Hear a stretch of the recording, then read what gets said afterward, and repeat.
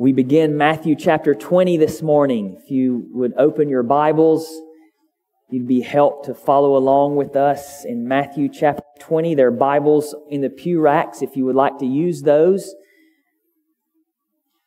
We also have free Bibles. If you're here this morning and you need a Bible, we would love to give you a Bible as a free gift, so don't leave here without getting a Bible.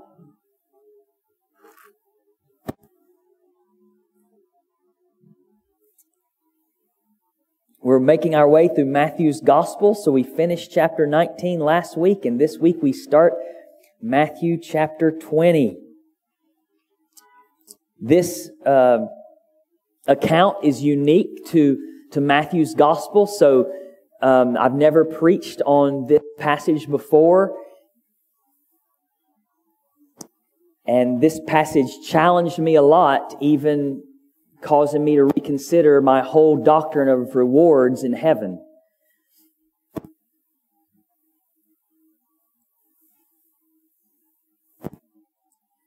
Matthew chapter 20, verses 1 through 16. This is our Lord and Savior Jesus Christ speaking as if He were here with us today, and He is. For the kingdom of heaven is like a master of a house who went out early in the morning to hire laborers for his vineyard. After agreeing with the laborers for a denarius a day, he sent them into the vineyard. And going out about the third hour, he saw others standing idle in the marketplace. And to them he said, "You go into the vineyard too, and whatever is right I will give you." So they went. Going out again about the 6th hour and the 9th hour, he did the same. And about the 11th hour, he went out and found others standing. And he said to them, "Why do you stand here idle all day?" They said to him, "Because no one has hired us." He said to them, "You go into the vineyard too." And when evening came, the owner of the vineyard said to his foreman, "Call the laborers and pay them their wages, beginning with the last up to the first." And when those hired about the 11th hour came, each of them received a denarius. Now when those hired first came, they thought they would receive more, but each of them also received a denarius. And on receiving it, they grumbled at the master of the house, saying, "These last worked only 1 hour, and you have made them equal to us, who have borne the burden of the day and the scorching heat." But he replied to one of them, "Friend, I am doing you no wrong. Did you not agree with me for a denarius? Take what belongs to you and go. I choose to give to this last worker as I give to you. Am I not allowed to do what I choose with what belongs to me? Or do you begrudge my generosity? So the last will be first, and the first last." Let's pray again. Father, thank you so much for your word. Thank you for how your word challenges us. Father, we pray that you would help us to feel the sense of outrage that those first hearers would have felt when they heard this story that Jesus tells. We ask, O Lord, that we would see your grace for what it is, that we would realize our great need of this grace. And Father, we pray that in a new and a fresh way, that your lavish, extravagant grace that you've given us would be amazing to us again, in a new way, in a powerful way, that we would stand in awe that you have chosen us, Lord, that you've given us this day, that you have called us to be your people, that you have chosen us before the foundation of the world, that you are merciful and gracious and slow to anger and abounding in steadfast love, that as the Psalm 23:6 says, you pursue us, you chase us down with goodness and mercy all of our days. Father, help us. Help us enjoy you today, enjoy your grace, enjoy your mercy, and we pray that as we do that, God, you would transform our lives for Jesus' sake. Amen. The last 3 weeks, we've studied the rich young ruler and Jesus' instruction to His disciples about riches and wealth after this encounter. We saw the rich young ruler chose his wealth and possessions over Jesus, sadly. We saw that Jesus is the good God who demands perfection, provides perfection to all who follow Him, and is the treasure of heaven, who is so valuable that He is worthy for us to give everything in order to follow Him, to gain Him. We saw that salvation for the rich and everyone is difficult and even impossible apart from God, but God is able to do the impossible and save everyone who repents and believes and follows Jesus. And that brings us up to last week. Last week we saw Peter say that he and the disciples have left everything to follow Jesus, and then he asked a question, what will we have? And Jesus teaches that everyone who leaves everything to follow Him will receive rewards that far exceed what they leave behind. They will reign with Christ, and they will enjoy eternal life as His beloved first and chosen ones. And Jesus ended with this proverb last week, Matthew 19:30. But many who are first will be last, and the last first. And this week begins with four. So we have Matthew 19:30, but many who are first will be last, and the last first. 4, and then He tells this parable, and then the parable ends with Matthew 20:16. So the last will be first, and the first last. So just see that. See that what we're studying today is connected to everything that's come before. The encounter with the rich young ruler, Peter's question, what will we have? And Jesus ends with saying, the first will be last and the last first. 4, and Jesus tells this parable to illustrate that statement, that proverb. He tells this parable to illustrate what it means. The first will be last and the last first. And then He ends the parable with that proverb again, a little different format, but the same meaning. So the last will be first and the first last. So get that big overall structure there. Last week we saw that from the world's perspective, and even from the disciples' perspective, the rich young ruler seemed to be first, but unless he repented, he was not saved, and he was last. But the last, the least, the small in this world, the disregarded, and those viewed as unimportant, the weak and helpless like children, they will be first. And I think there's another meaning to this proverb. Another application of this first will be last and last will be first proverb, and it applies to Peter's response to the rich young ruler. Remember Peter's response. The disciples, Peter, they see this rich man, this young man, this man that's got everything going for him. And Jesus says, you need to sell everything you have, give it to the poor, and you'll have treasure in heaven, and come follow me. And to that, Peter responds in Matthew 19:27.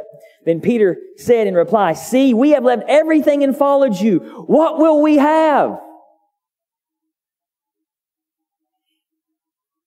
And Jesus does tell Peter of all the great reward they will have for following Him.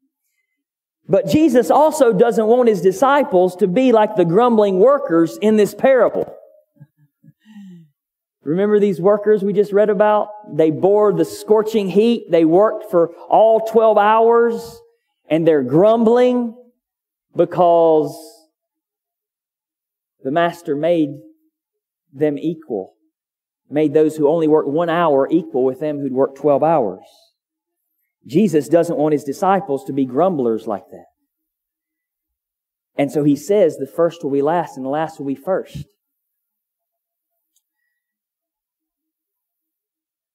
John MacArthur interpreted this proverb, the first will be last and last first, in a way I'd never heard anybody else do it. I read all these commentaries, nobody brought this up, but I think he's actually onto something. Johnny Mack says, the only way that the first are last and the last are first is if everyone finishes the race at the same time. The only way the first is last and the last is first is if everybody finishes the race at the same time. And so Jesus starts with that proverb. He gives a parable where everybody finishes at the same time. Everybody gets the same reward. And then he ends with that proverb. The first shall be last and the last first. The only way the first are last and the last are first if everyone finishes the race at the same time. Leon Morris and Arthur Carr comment on this point. Peter and the rest of the 12 have indeed left all for Christ, but they must not think that their priority in time gives them an overwhelming advantage.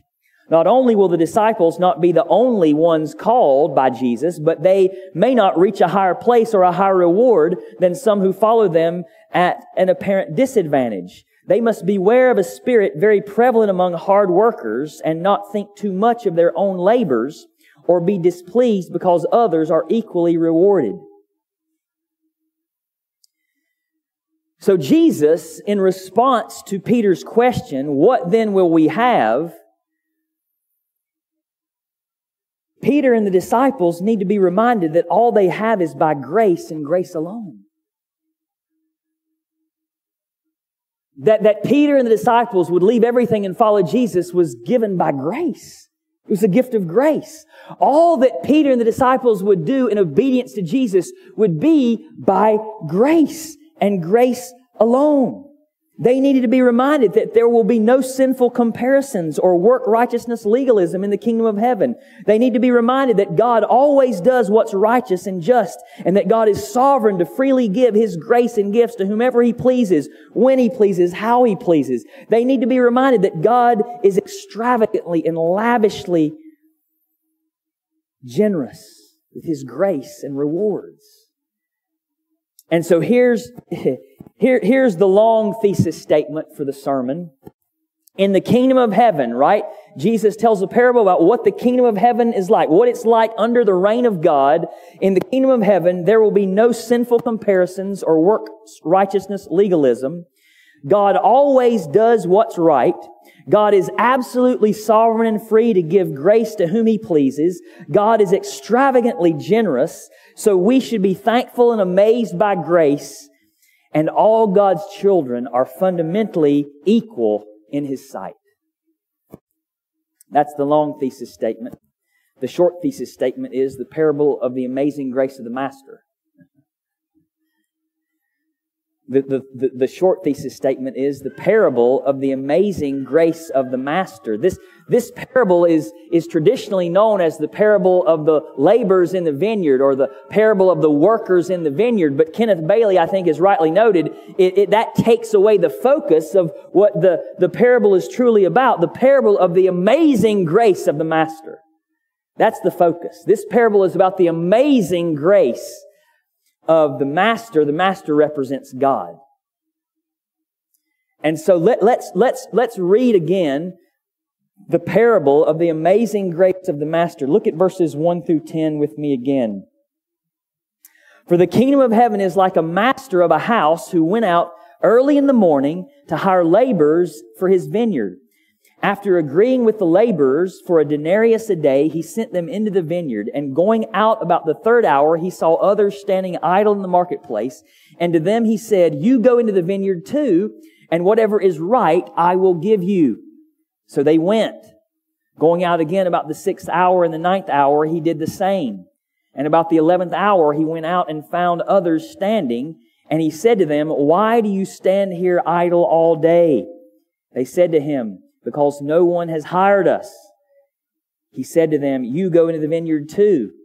And when evening came, the owner of the vineyard said to his foreman, "Call the laborers and pay them their wages, beginning with the last up to the first." And when those hired about the 11th hour came, each of them received a denarius. Now when those hired first came, they thought they would receive more, but each of them also received a denarius. So let's think together about this parable of the amazing grace of the Master. The kingdom of heaven is like a vineyard, the text says. The kingdom of heaven, again, is the realm of God's rule and reign. And the text says it's like a vineyard. Israel was often compared to a vineyard in the Old Testament. And the master of the house goes out to hire laborers. God represents the master of the house. The laborers are His people. And even in this parable, we are reminded that God is like the hound of heaven, chasing after His people with mercy. He goes out over and over and over and over again and hires more and more and more and more, reminding us that Jesus and God, the Father, are in pursuit of lost sinners. They are the hound of heaven, chasing after their people with mercy. The master of the house and the laborers agree on the pay. They agree on a denarius a day. This is the normal day's wage for a laborer in Jesus' day. And they agree at 6 a.m. At 6 a.m., he agrees with a group of workers to work a denarius a day, and they have an agreement. Verse 2, after agreeing with the laborers for a denarius a day, they work by an agreement. But then the master hires 4 more sets of laborers at 4 different later times in the day. So the master sees people standing around doing nothing at 9 a.m., which is the 3rd hour. He sees more at 12 p.m., the 6th hour. At 3 p.m., that's the 9th hour. And at the last hour, 5 p.m., the 11th hour, the master goes and hires other workers. And again, beloved, you should see from this that God cares. God cares for people.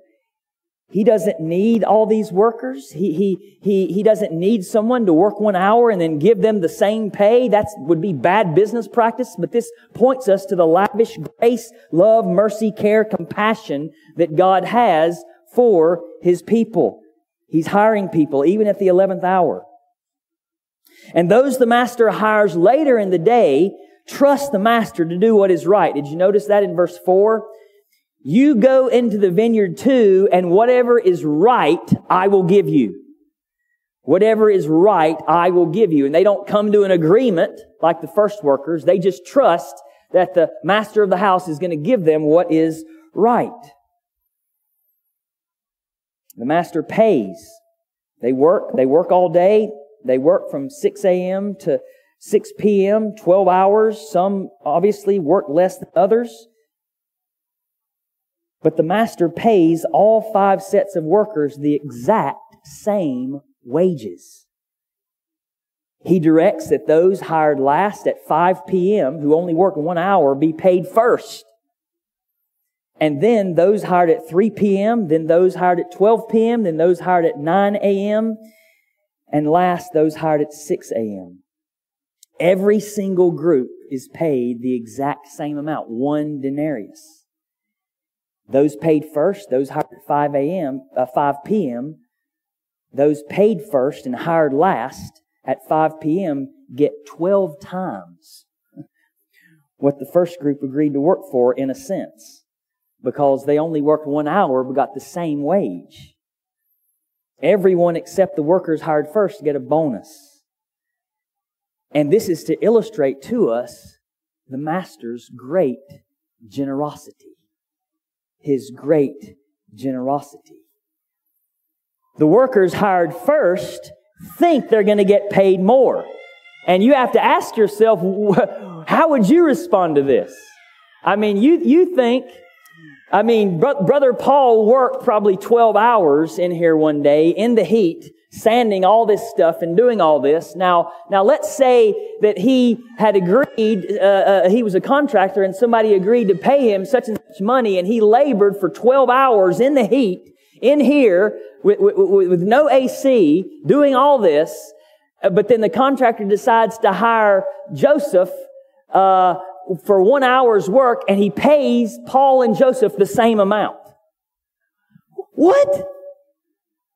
What's going on here? Does that seem fair? How do you think these workers that worked all day long are going to respond when the people who worked for only 1 hour get paid the exact same amount? They've been out there working 12 hours. These others hired last only worked for 1 hour, and the master paid them the same amount, 1 denarius. And so, but remember, those hired first get paid last. So they're watching this. They're watching everybody get paid. And they see, oh wow, these guys that only worked 1 hour, he paid them 1 denarius. We must be going to get 12. I mean, by that standard, 1 hour, 1 denarius, he must have changed his mind. He's going to pay us 12. But as they watch, the master pays every set of worker the same amount, and even pays those who labored all day the same amount. This doesn't seem fair. Dr. Albert Mohler said, deep down, we don't really like this parable. We might not admit it. Oh, it's the Bible. Jesus said it. Of course, I agree with this. But if you were that guy hired at 6 a.m. who worked all day and got paid what you got paid, you have to ask yourself, how would you feel about that? Now, deep down, we don't really like this parable. This parable is not about fair business practices. This has nothing to do about how you should run a business if you're an employer or employee. This parable is an earthly story with a heavenly, spiritual, divine meaning. And the denarius represents, the reward represents eternal life. Eternal life. Well, what does the parable of the amazing grace of the Master teach us? What does the parable of the amazing grace of the Master teach us? Look at verses 11 through 16. How did they respond? Well, we're going to see. And on receiving it, they grumbled. They grumbled at the master of the house, saying, these last worked only 1 hour, and you have made them equal to us who have borne the burden of the day and the scorching heat. But he replied to one of them, friend, I am doing you no wrong. Did you not agree with me for a denarius? Take what belongs to you and go. I choose to give to this last worker as I give to you. Am I not allowed to do what I choose with what belongs to me? Or do you begrudge my generosity? So the last will be first, and the first will be last. Again, beloved, remember, that's how he started this parable, except he just interchanged the clauses there. The first will be last, the last will be first, the last will be first, the first will be last. And I love John MacArthur's interpretation of that. Everybody finishes at the same time. I think the parable confirms that's how we should understand that proverb. Everybody finishes at the same time. What should we learn from this? Well, I have several things. If you've ever been taught that all parables only have one meaning, you should erase that from your mind. That's wrong. That was wrong for the person to teach you that. All parables don't just have one basic meaning. That's wrong. Erase that from your mind, whoever taught you that. Don't teach that. There are lots of things we should learn from this parable. There might be one main thing.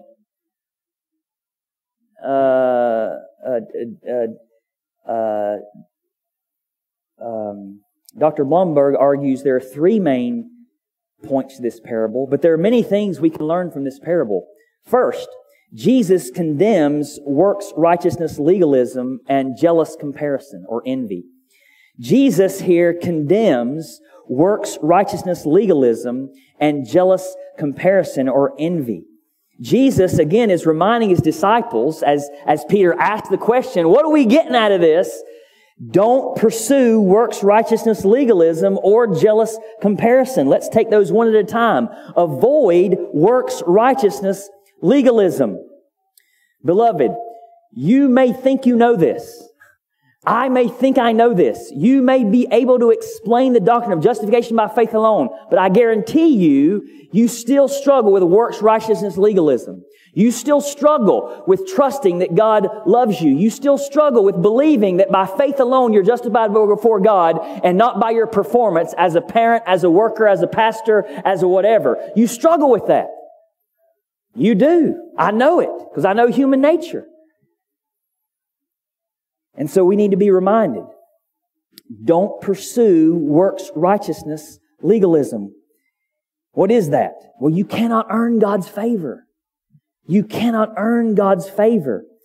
The focus of these grumblers at the end of this parable was on what they'd earned.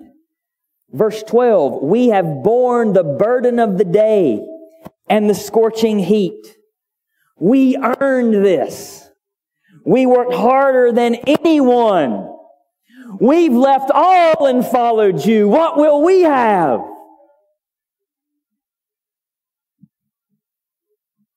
If we ask that question in a way that implies we've earned this or we deserve this reward, then we miss grace.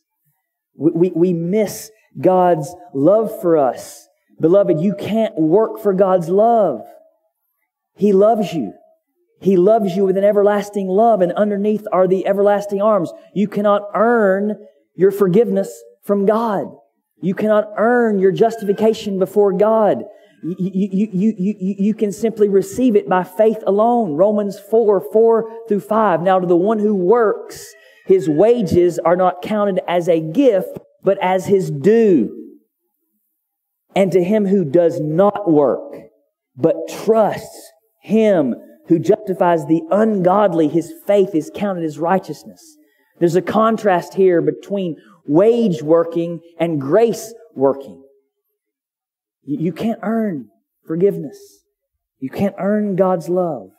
You can't earn God's favor. It's freely given to the one who does not work, but trusts him who justifies the ungodly. His faith is counted as righteousness. No pastoring is going to justify me before God.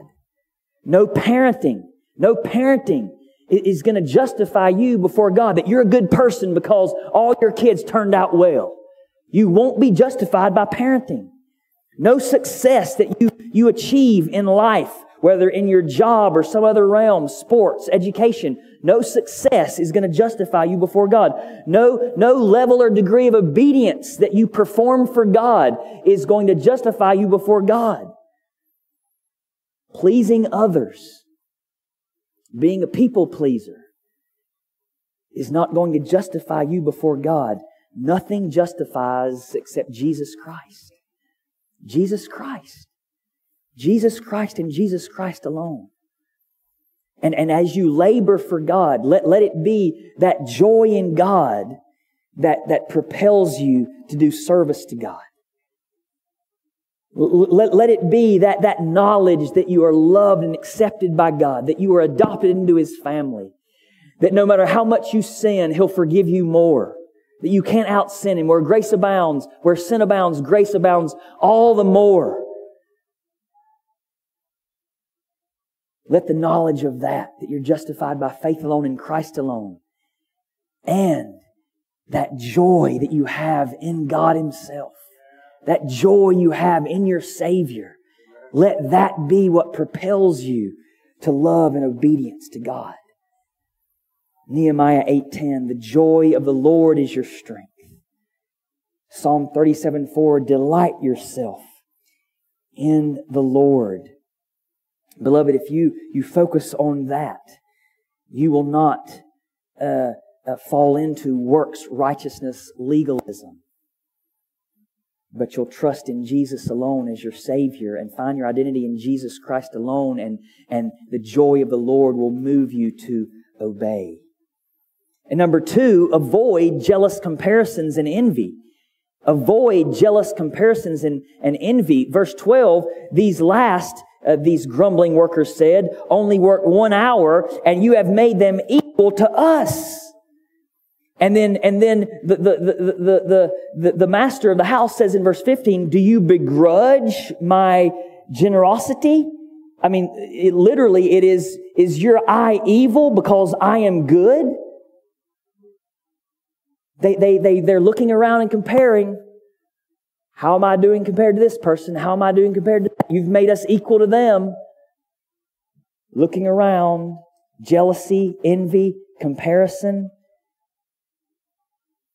Like the elder brother. Remember the prodigal sons?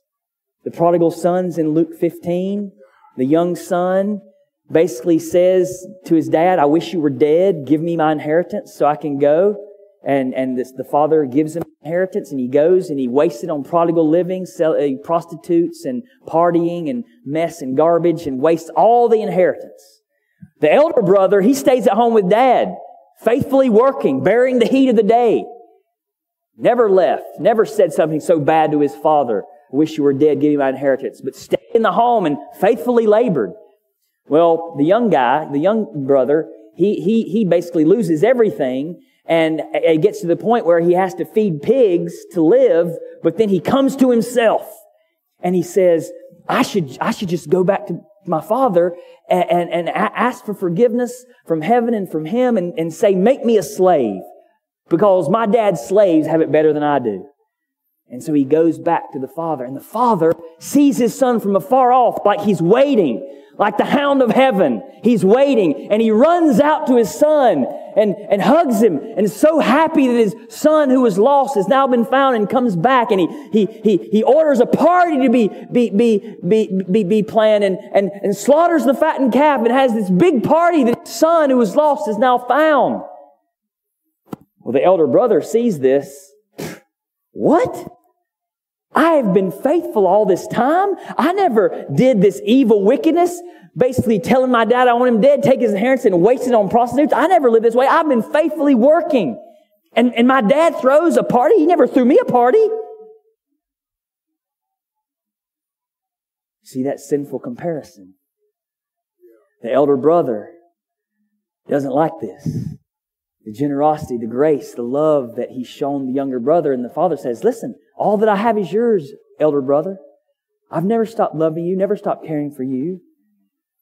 But this jealousy, this envy, this comparison is going on in his heart. It would be like the disciples if they see the thief on the cross. So think of the disciples, how long they followed Jesus, how much suffering they'd endured for Jesus, giving their lives for Jesus. As we mentioned last week, all of them except one died because they followed Jesus, some facing excruciating deaths because they followed Jesus. And then once they get to heaven, they see the thief on the cross right beside him. And they're like, what?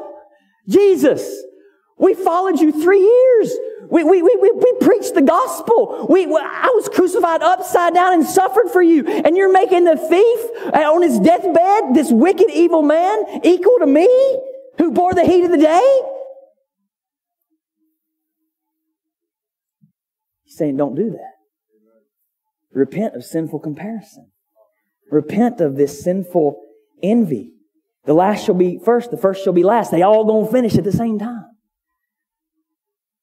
Avoid jealous comparison and envy. And we're actually called as Christians to consider others better than ourselves. Beloved, this really gets at the heart of our sin, because we can hide this, but we know what we think when we see another person. We know the thoughts of looking down on others. Oh, that poor so-and-so. We would never say it. We have enough Christianity in our veins to know you don't say that. But friend, what do you think when you see other people? Do you consider them better than yourself? Philippians 2:3, do nothing from rivalry or conceit, but in humility count others more significant than yourselves. And beloved, we have the hope of heaven, that sin in our hearts will someday all be gone. I mean, I mentioned to you that this parable has deeply challenged my view of eternal rewards. I came to study this passage believing that there are different degrees of reward in heaven for different believers. And I took the view of Jonathan Edwards, John Piper. Many Reformed people take that view. And my view was that we're all going to have different capacities to enjoy God in heaven. So this is basically Piper and Edwards, but we're all going to have an overflowing cup of joy in God. Everybody's going to be satisfied and happy, but some people, based on their faithfulness, are going to have bigger cups than others and greater capacity to enjoy God. Everybody's cup's going to overflow with joy. But some people are going to have bigger cups and capacities to enjoy God in the new world. This parable challenged me on that. I'm not settled on it, but this really challenged me on this. But even if you have that view of rewards, varying degrees of reward, the truth about heaven is there will be no comparisons. I love this. In Jonathan Edwards' essay, Heaven, a World of Love, he writes about the fact that there will be perfect love in heaven. So there will be no envy or jealousy. Those given authority over 5 cities, for instance, in Luke 19, will not be jealous of those given authority over 10 cities, but the fact that someone else enjoys more blessings of God will only serve to increase your joy.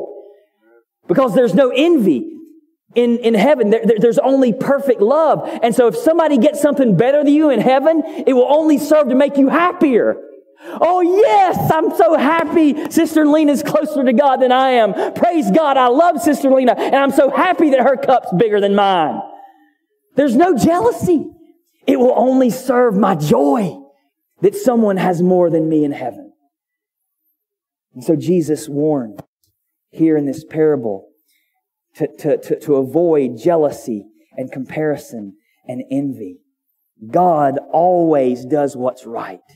Even when what He does doesn't seem right to us. Right? That's in this parable. This does not seem right to these workers. But even when you don't think it's right, everything God does is right. I mean, think of Job, right? Think of Job and what he suffered. Losing his children, losing all of his great and vast wealth.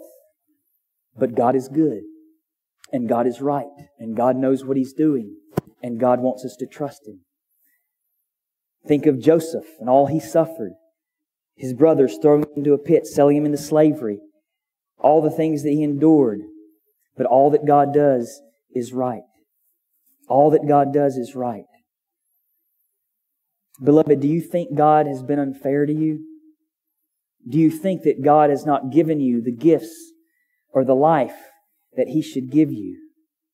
He's calling you to trust Him and rest in Him, that He loves you and that He knows what's best.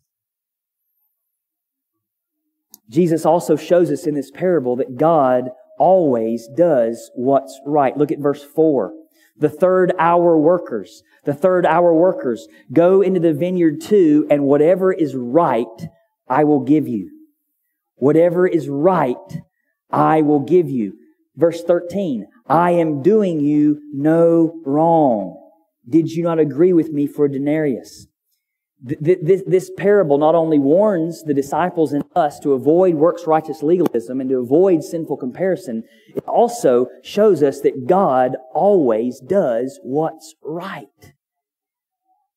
even when it doesn't seem right to us. I already gave you the examples of Job, of Joseph. What about the death of Christ? What about the death of Christ? That's a wonderful example of God always doing what's right. That is the worst sin ever committed in the history of the world. And yet God, what they meant for evil, God meant for good. God always does what is right and good. And we see that illustrated in this parable. And beloved, He always does right in your life. In your life. Whatever you might be suffering, whatever you might be facing, whatever hardships, losses, pains, God does what's right. As one has said, you may not be able to understand what He's doing with His hand, but you can always trust His heart. You can always trust His heart. Charles Spurgeon said, remember this, had any other condition been better for you than the one in which you are, divine love would have put you there. Elizabeth Elliot, who lost 2 of her husbands, was widowed twice, said, God never withholds from His child that which His love and wisdom call good. God's refusals are always merciful. They are severe mercies at times, but mercies all the same. God never denies us our heart's desire except to give us something better. God never desires us our heart's desire except to give us something better. So we learn from this parable that God always does what's right. Next, Jesus teaches in this parable the absolute freedom and sovereignty of God. This parable is the Romans 9 of Matthew's Gospel. This parable is the Romans 9 of Matthew's Gospel. Look at verses 14 through 15. I choose to give this last worker as I give to you. Am I not allowed to do what I choose with what belongs to me? Or do you begrudge my generosity? Do you hear Romans 9 in that? I will do what I please with my own. I choose. I will give. I will give a denarius to whom I give a denarius, and I will withhold it from whom I withhold it. I will have mercy on whom I have mercy, and I will give mercy to whom I give mercy. Romans 9 through 24 shows us the absolute freedom and sovereignty of God. I'm going to begin reading in verse 9 of Romans 9. You might want to turn there in your Bibles. Romans 9, beginning in verse 9.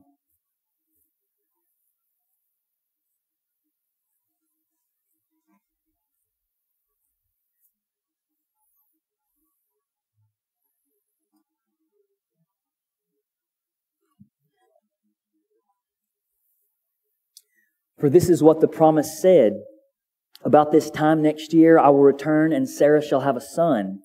And not only so, but also when Rebekah had conceived children by one man, our forefather Isaac, they were not yet born and had done nothing either good or bad, in order that God's purpose of election might continue, not because of works, but because of His call. She was told, the older will serve the younger. As it is written, Jacob I have loved, but Esau I hated. To which we might naturally respond, that's not fair. That's not fair. And how does Paul answer? Well, this is really about nations, not individuals, so it is really fair. No, that's not what he says. That's what false teachers say to try to make this sound more fair, but that's not what Paul says. That's not what the Holy Spirit says. Jacob I loved, Esau I hated. Oh, well, hate doesn't really mean hate here. Let's make this sound better. Hate doesn't really mean hate. That's what false teachers say, but that's not what Paul says. Paul expects you to think this is unfair. Jacob I loved, Esau I hated. What shall we say then? Is there injustice on God's part? By no means. For He says to Moses, I will have mercy on whom I have mercy, and I will have compassion on whom I have compassion. I will give a denarius to whomever I please, no matter how long they worked or didn't work. So then it depends not on human will. Oh, there's free will, man. People want to make a God out of free willy. No, God turns man's will as He pleases. Proverbs 21. He turns the heart of a king wherever He pleases. Takes the most powerful man on earth, and God turns that will like He pleases. There's no almighty free will of man. Free will is not God. God is God. Don't make a God out of free willy.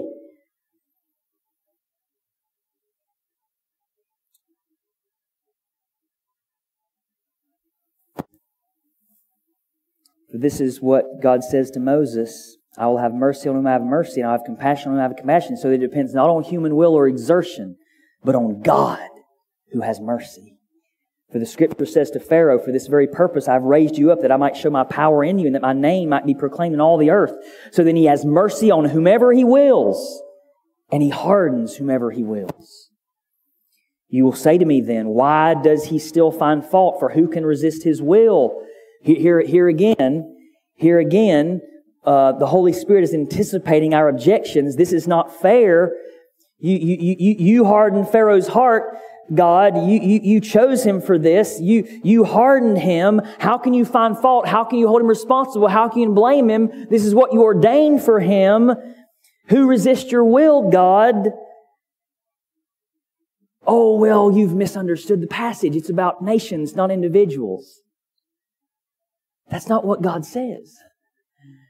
Basically, God says, shut your mouth, Paul.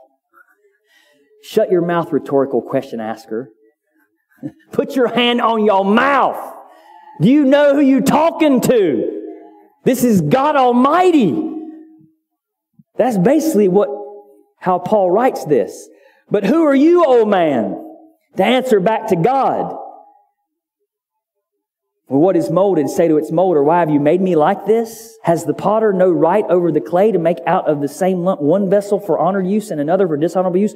What if God, desiring to show His wrath and to make known His power, has endured with much patience vessels of wrath prepared for destruction, in order to make known the riches of His glory for vessels of mercy, which He has prepared beforehand for glory, even us, whom He has called, not from the Jews only, but also from the Gentiles. Oh, beloved, do you see the great mercy of God? God did not have to choose you. He did not have to choose me. He would have been just. He would have been just to let me go my own way in high school and just continue to pursue the applause and glory of man. In love with money and stuff. In love with wanting to be a professional athlete or a fighter pilot. Just let me do that for Joseph Randall's own glory and then live a wonderful life on earth and die and go to hell. He could have let me do that. Praise God He didn't. Praise God He chose to have mercy. Friends, do you feel that today? Beloved, do you feel that today? God chose to have mercy on you. If you're a Christian, He could have hardened you just like Pharaoh and sent you to hell for the praise of His glorious justice, but He didn't. He chose to have mercy on you. He chose to have mercy on you. That's what this parable's about. Jesus teaches the absolute freedom and sovereignty of God in having mercy and showing grace. Beloved, this parable also teaches that God is extravagantly and lavishly generous. God is extravagantly and lavishly generous. Look at verse 15. Or do you begrudge my generosity? These all-day workers are mad because God has been generous. The master who represents God has been generous to these workers. This points us, beloved, to the goodness of God. The mercy of God, the lavish, extravagant grace of God. God is good. God is generous. God loves to give us what is good and loving and what is best for us. Is that how you view God? Do you view God as one who's chasing you down to bless you? Or do you view Him as this strict person in the sky who's watching every move, and the first step you get out of line, crush you like a gnat? How do you view God? Many of us really view Him that way. I wrestle with that. Just waiting for me to do something wrong, punish me. That's not how we should view God as His children. Pray that God would work that out of you. Steve DeHaze is reading a book called The Pleasures of God by John Piper, and he sent me something this week that I think is very applicable to this point, that God is extravagantly and lavishly generous. Piper writes, we go up and down in our enjoyments. We get bored and discouraged one day, feel hopeful and excited another. We're like little geysers that gurgle and sputter and pop erratically. But God is like the great Niagara Falls. He is like, I've never been there, but He is like the great Niagara Falls. You look at it and think, surely this can't keep going at this force for year after year after year after year after year. It seems like it would have to rest, or it seems like some place upstream it would run dry. But no, it just keeps surging and crashing and making honeymooners happy century after century after century.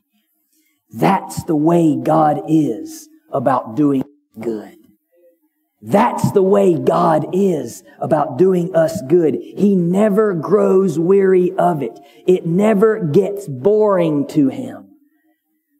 Psalm 35:27. Let those who desire my vindication shout for joy and be glad and say evermore, great is the Lord who delights in the welfare of His servant. God delights to do you good, beloved.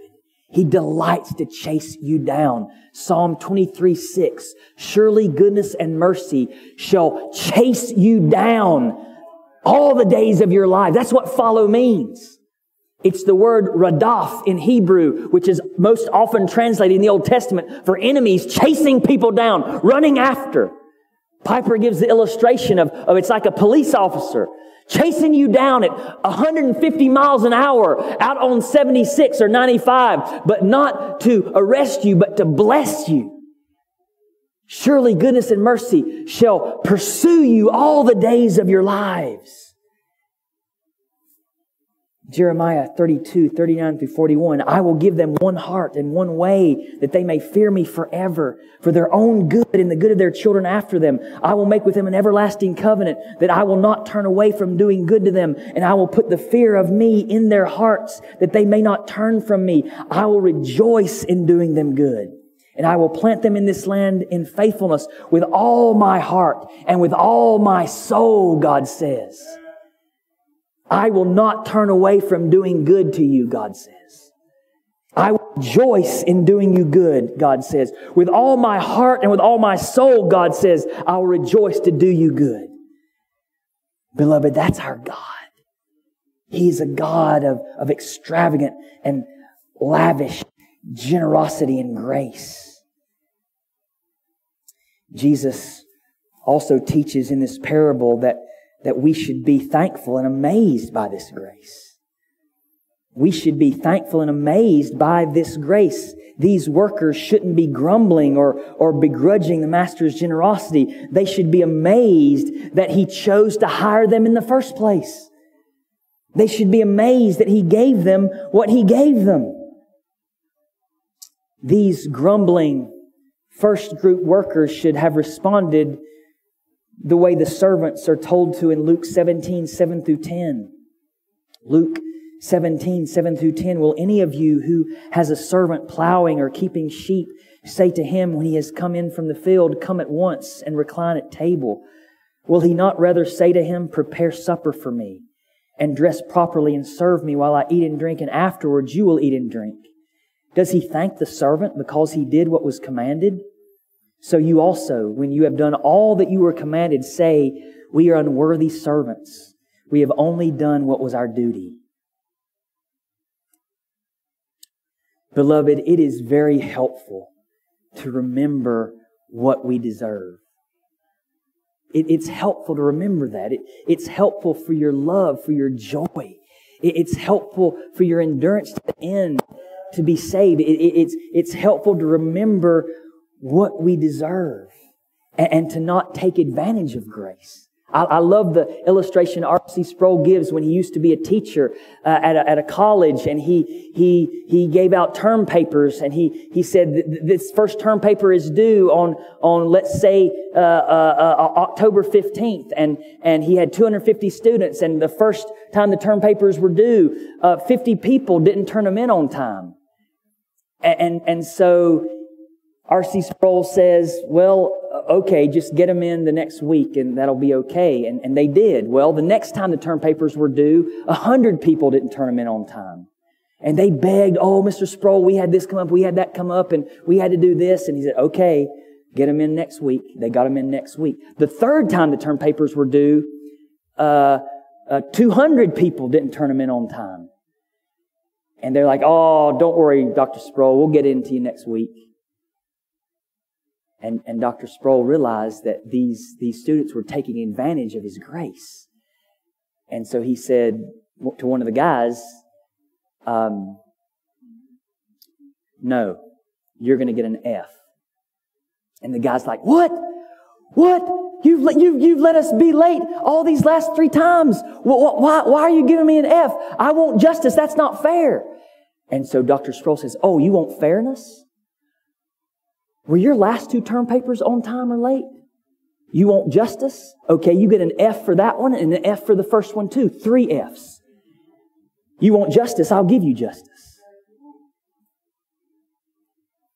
Beloved, it's good to remember what we deserve. It's good to remember what we deserve. And all that I deserve as your pastor, all that I deserve is hell. That's what I deserve. That's what I deserve. All I deserve is hell. Not one thing better, not one thing less. I deserve God's everlasting torment in hell forever for my sin. That's what I deserve. As D.A. Carson put it, do you really want nothing but total, effective, instantaneous justice? Then go to hell.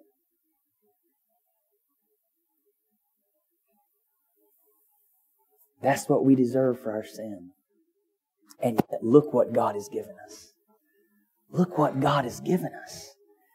We don't have to go to hell. Friend, if you're here this morning and you're not a believer, you're not a Christian, I want you to know this, that that's true of you. All you deserve is hell because of your sin against a holy and good God. But the good news of the gospel is that God loves sinners. He loves people who have had sex outside of marriage. He loves people who have lied and cheated and stolen. He loves people who are addicted to pornography. He loves homosexuals and transvestites and transgender people. He loves sinners. He loves sinners. Do you qualify? I hope you realize you do, because that's the only way you can get help, is that you realize you're a sinner. By the way, I just answered answer to prayer. We prayed. On Wednesday night, we're studying sexual issues in the culture, especially like homosexuality, like transgenderism, like these sexual perversions, what it means to be a man, what it means to be a woman. We're studying that on Wednesday night. And one of the things we prayed, God, let us meet these people. We love them. We want homosexuals to come to Christ. We want transgender people to come to Christ. We want them to be saved. And guess what God did? God answered our prayer and brought one right up to Monette and I on Friday morning in front of the abortion clinic. Man just came straight up to us and said, I'm gay, but I want to be a Christian. I was born in the Baptist church. And we were able to talk to him in both English and Creole. And we want to pray for him that he gets saved. That's what we prayed for. God loves sinners. And He wants to shower His grace on sinners and save sinners. And so He sent His Son Jesus, the God-man. Jesus is God. Jesus is man. He's truly God and truly man. And He lived a perfect life. He never sinned in thought, word, or deed. He's the only one who never sinned. And then He died on that cross where He suffered God's curse and judgment and wrath. He took the hell that we deserve. He was buried. On the 3rd day, He rose from the dead. So that no matter what you've done, how bad you've been, no matter what hour of your life, if you believe on the Lord Jesus Christ, you shall be saved. You shall be forgiven. For God so loved the world that He gave His only begotten Son, that whosoever believeth in Him shall not perish, but have everlasting life. Friend, would you believe today? If you've not believed, would you believe today? Today is the day of salvation. We want you to leave this place saved and born again. Please come and talk to me afterwards. Talk to another believer. We want you to get right with God today by faith alone in Christ alone. And when you do that, when you trust Jesus, when you believe on Him, He casts all your sins behind His back and remembers them no more. As far as the east is from the west, He removes your transgressions from you. That's the good news of the gospel. He adopts you into His family and calls you His child. and pursues you the rest of your life with goodness and mercy and works everything together for your good. And though you deserved hell, now you get the promise of fullness of joy and pleasures forevermore someday in heaven, where He'll wipe away all tears from your eyes. Amazing grace, how sweet the sound that saved a wretch like me. I once was lost, but now I'm found, was blind, but now I see. Jesus teaches that we should be thankful and amazed by grace. And Jesus teaches as well that there is a fundamental equality that we all share as disciples of Jesus Christ. There is a fundamental equality that we all share as disciples of Jesus Christ. Now, this is where my understanding of rewards in heaven was challenged, and I'm not settled on this yet, but I read this in Craig Blomberg's commentary, and then he referenced a theological journal article, 14 pages long, and I read that, and in that he actually answers all the texts that most people go to say, no, there are different degrees of rewards in heaven. He answers those texts and says why he doesn't think that necessitates that, and why he thinks this parable necessitates no degrees of reward in heaven. Now, he does say there's a degree of reward on Judgment Day, but then those varying degrees are all turned over to the feet of Jesus, and for all eternity, there's equality in heaven amongst God's people. Now, good men disagree on this, so that's something you're going to have to study and come to your own conclusions about. But this is what Blomberg says based on this parable. Latecomers receive the same reward. Tax collectors and sinners receive the same reward. Gentiles who join God's people later than the Jews receive the same reward. People who come to faith later in life, Christians who have different degrees of commitment and faithfulness, receive the same rewards. And I actually emailed him, and again, he blows my socks off because I emailed him last night at 10 o'clock, and within 8 minutes, he'd answered my email. Him and Schreiner, they amaze me. They answered me within 10 minutes at 10 o'clock at night. Of course, he's in Denver, so it's probably 8 o'clock. But I asked him this question. So you're saying that you believe that the Apostle Paul received the same reward in heaven as the thief on the cross? Yes, that's his position. And so he writes, the significance of this parable can scarcely be overestimated. Luke 12, 47 through 48 teaches that there are degrees of punishment in hell. Matthew 20, verses 1 through 16 teaches that there are no degrees of reward in heaven. Neither of these facts is commonly known or understood in Christian circles. To be sure, every individual will have a highly unique experience before God on Judgment Day. See 1 Corinthians 3, 10 through 15. But no text of Scripture supports the notion that these differences are perpetuated throughout eternity. The very nature of grace and perfection precludes such a concept. The reason we object to equal treatment for all is precisely the objection of the workers in this parable. It doesn't seem fair. So that's his position. I'm going to have to study that more to come to a final position on that. But there is something this parable teaches us about equality in heaven. And there is a bunch of stuff we can say for sure that no matter who you are, there's equality. And so that's what I'm going to emphasize now. We can say this at least. Everyone receives the same pay in this parable. That's very clear. There is a sense in which the reward is exactly the same for every true believer. In what sense is that? If you are in Christ, you are all God's children. Thief on the cross is God's child. Apostle Paul, God's child. You are all loved by God with an everlasting love. Thief on the cross, loved by God with an everlasting love. Apostle Paul, loved by God with an everlasting love. You all have the same Holy Spirit.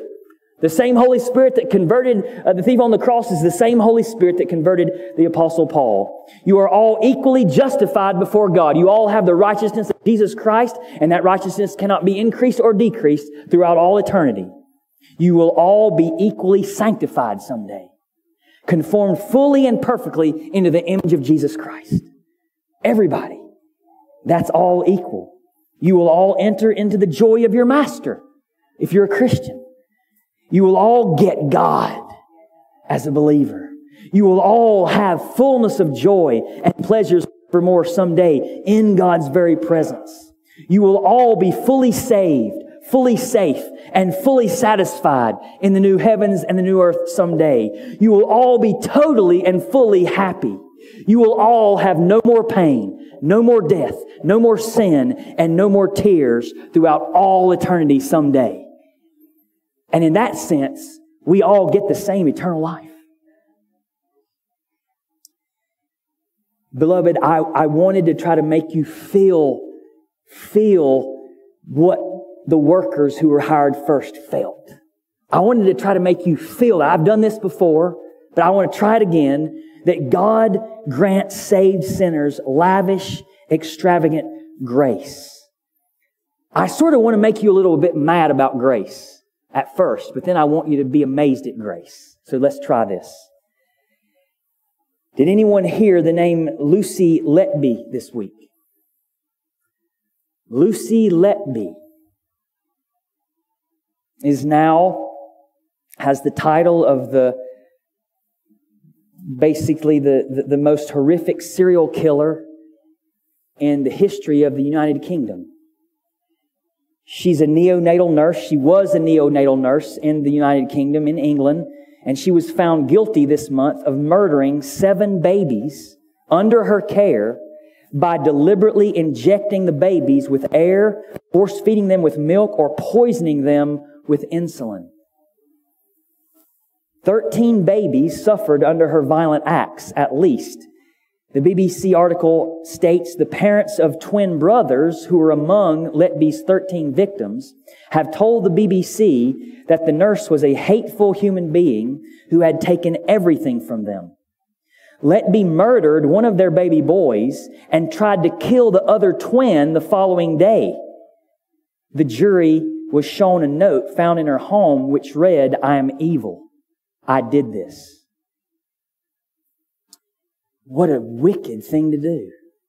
A neonatal nurse in a hospital with little helpless babies, injecting them with insulin to kill them, killed the twin, and in some cases these children are forever, they're alive, but they're forever facing the side effects of the evil of what this woman did.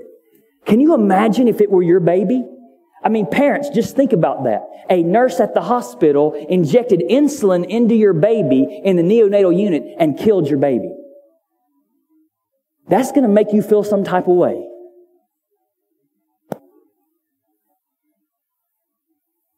So I'm going to talk about the law and the gospel. The law is this woman is evil. She deserves to die. She deserves God's wrath in hell forever.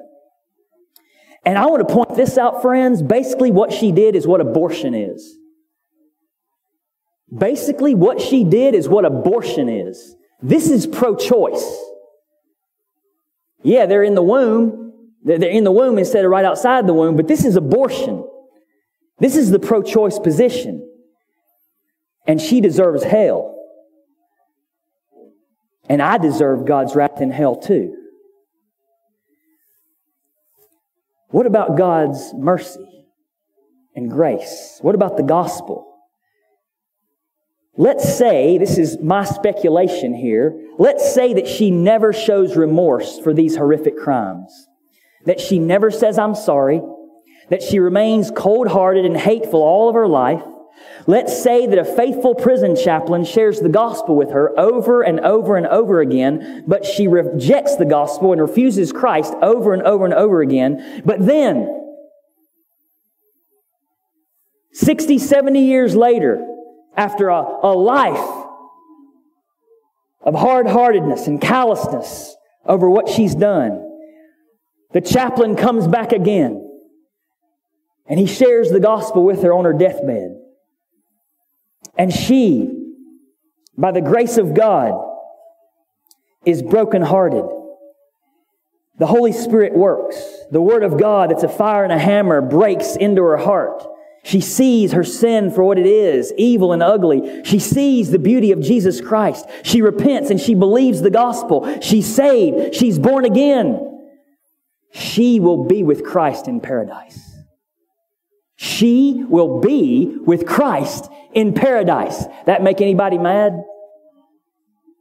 She will be with Christ in paradise just as much as the one who was born in a Christian family, came to faith at 10, faithfully served Jesus all their life, and then died and go to heaven. They will both be with Christ in paradise, and they will equally be God's children, equally be loved of God, equally be full of joy in God, equally be justified before God, equally have righteousness in Christ.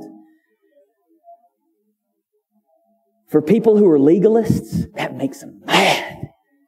People who are moralists, they hate that because they've been looking to their life in Christ to get something for them in heaven. And they don't like the grace of God because they worked for it and they should get something for it. I know a friend like that. I have a friend who's a moralist. He loves to talk about how evil this particular political party is and how evil these people are, and how evil these people do. And if you're that way, you're of the devil. Oh, he loves to talk about righteousness and sin. And I gave him that documentary, American Gospel, which talks about the free grace of God, that the vilest offender who truly believes from that moment from Jesus, a pardon receives for all their sin. He did not like that at all. He did not like that. Moralists, legalists, Pharisees, they don't like this. They don't like the thief on the cross because they think they're earning heaven. Friend, that's the gospel. The gospel is that Lucy Letby can be saved if she repents and believes the gospel, and you will enjoy heaven with her someday if you repent and believe too. I need the same grace that Lucy Letby needs to be forgiven of my sins. And we get all of this all because of Jesus Christ and His finished work. We want to come back to Jesus. What about Jesus? What about the laborer of all laborers? What about the worker of all workers, Jesus Christ? He worked like no man ever worked. He worked an infinite number of hours. He bore the greatest burden of the day in the most scorching heat of the day as He was tempted in all ways like we are, yet without sin. He conquered the greatest assaults of the devil and perfectly obeyed God's law. On that cross, Jesus bore the great burden of our sin and the scorching heat of the infinite wrath of God that we deserve for our sin. And Jesus was not paid the wage that He earned. He's the only one who ever actually could and did earn the wage of eternal life by His own good works, but He was not paid that wage. He was paid the wage of the most vile sinner who's ever lived. Suffering, pain, death, and hell. He took all of this because He who knew no sin was made sin so that we might become the righteousness of God in Him and have everlasting life. He got our wages, death and hell. We get His wages, everlasting life and glory. And He rose up from the dead so that the last will be first and the first will be last. Beloved, this is extravagant, lavish grace. In the kingdom of heaven, there will be no sinful comparisons or works righteousness legalism. God always does what's right. God is absolutely sovereign and free to give grace to whom He pleases. God is extravagantly generous, so we should be thankful and amazed by grace. And all God's children are fundamentally equal in His sight. Christ is the God of lavish grace, the master of each house and space, who came and ran a sinless race, the holy, good, grand giving ace, who gave it all to sin erase. Upon that cross, God's wrath defaced. He died and rose to death displace. In Him we're just. God rest His case. By faith alone, Christ we embrace. One day by grace we'll see His face.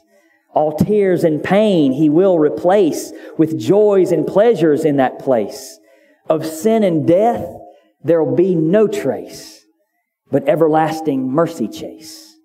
All because He saves by grace. Father, we do ask that You would help us to have a special and powerful and true, deep apprehension of Your grace toward us in Christ. Father, we pray that You would help us see that we should not compare ourselves with others or envy others or be jealous of others. We pray that you would keep us from works righteousness, legalism in our lives by the way that we live for you. We ask, God, that we would be absolutely secure that we are loved by you and justified by Christ alone and by faith alone in Christ alone. That we would do what we do in love and joy in you. We pray, God, that you would remind us this day that you always do what's right, even in the hard things in our lives. Help us trust you that you are just and righteous. Father, remind us that you are sovereign and that you give your grace freely, that you've chosen us, you've predestined us before the foundation of the world. Help us to be amazed at your mercy and grace and free sovereign choice. Lord, we pray that you would help us see you as you are, the generous, giving, gracious God. Lord, make us thankful. Make us amazed at grace. God, remind us that we are all equally your children and loved by you. And Father, we pray that this knowledge of you would deeply affect how we live our lives. That we would be a loving, gracious people to others. That we would be patient with others as you've been patient with us. That we would be eager to tell people about the gospel that they might be saved. So, Father, work in us, change us, make us all that you want us to be. Thank you for your extravagant, lavish grace. We ask it all for Jesus' sake. Amen.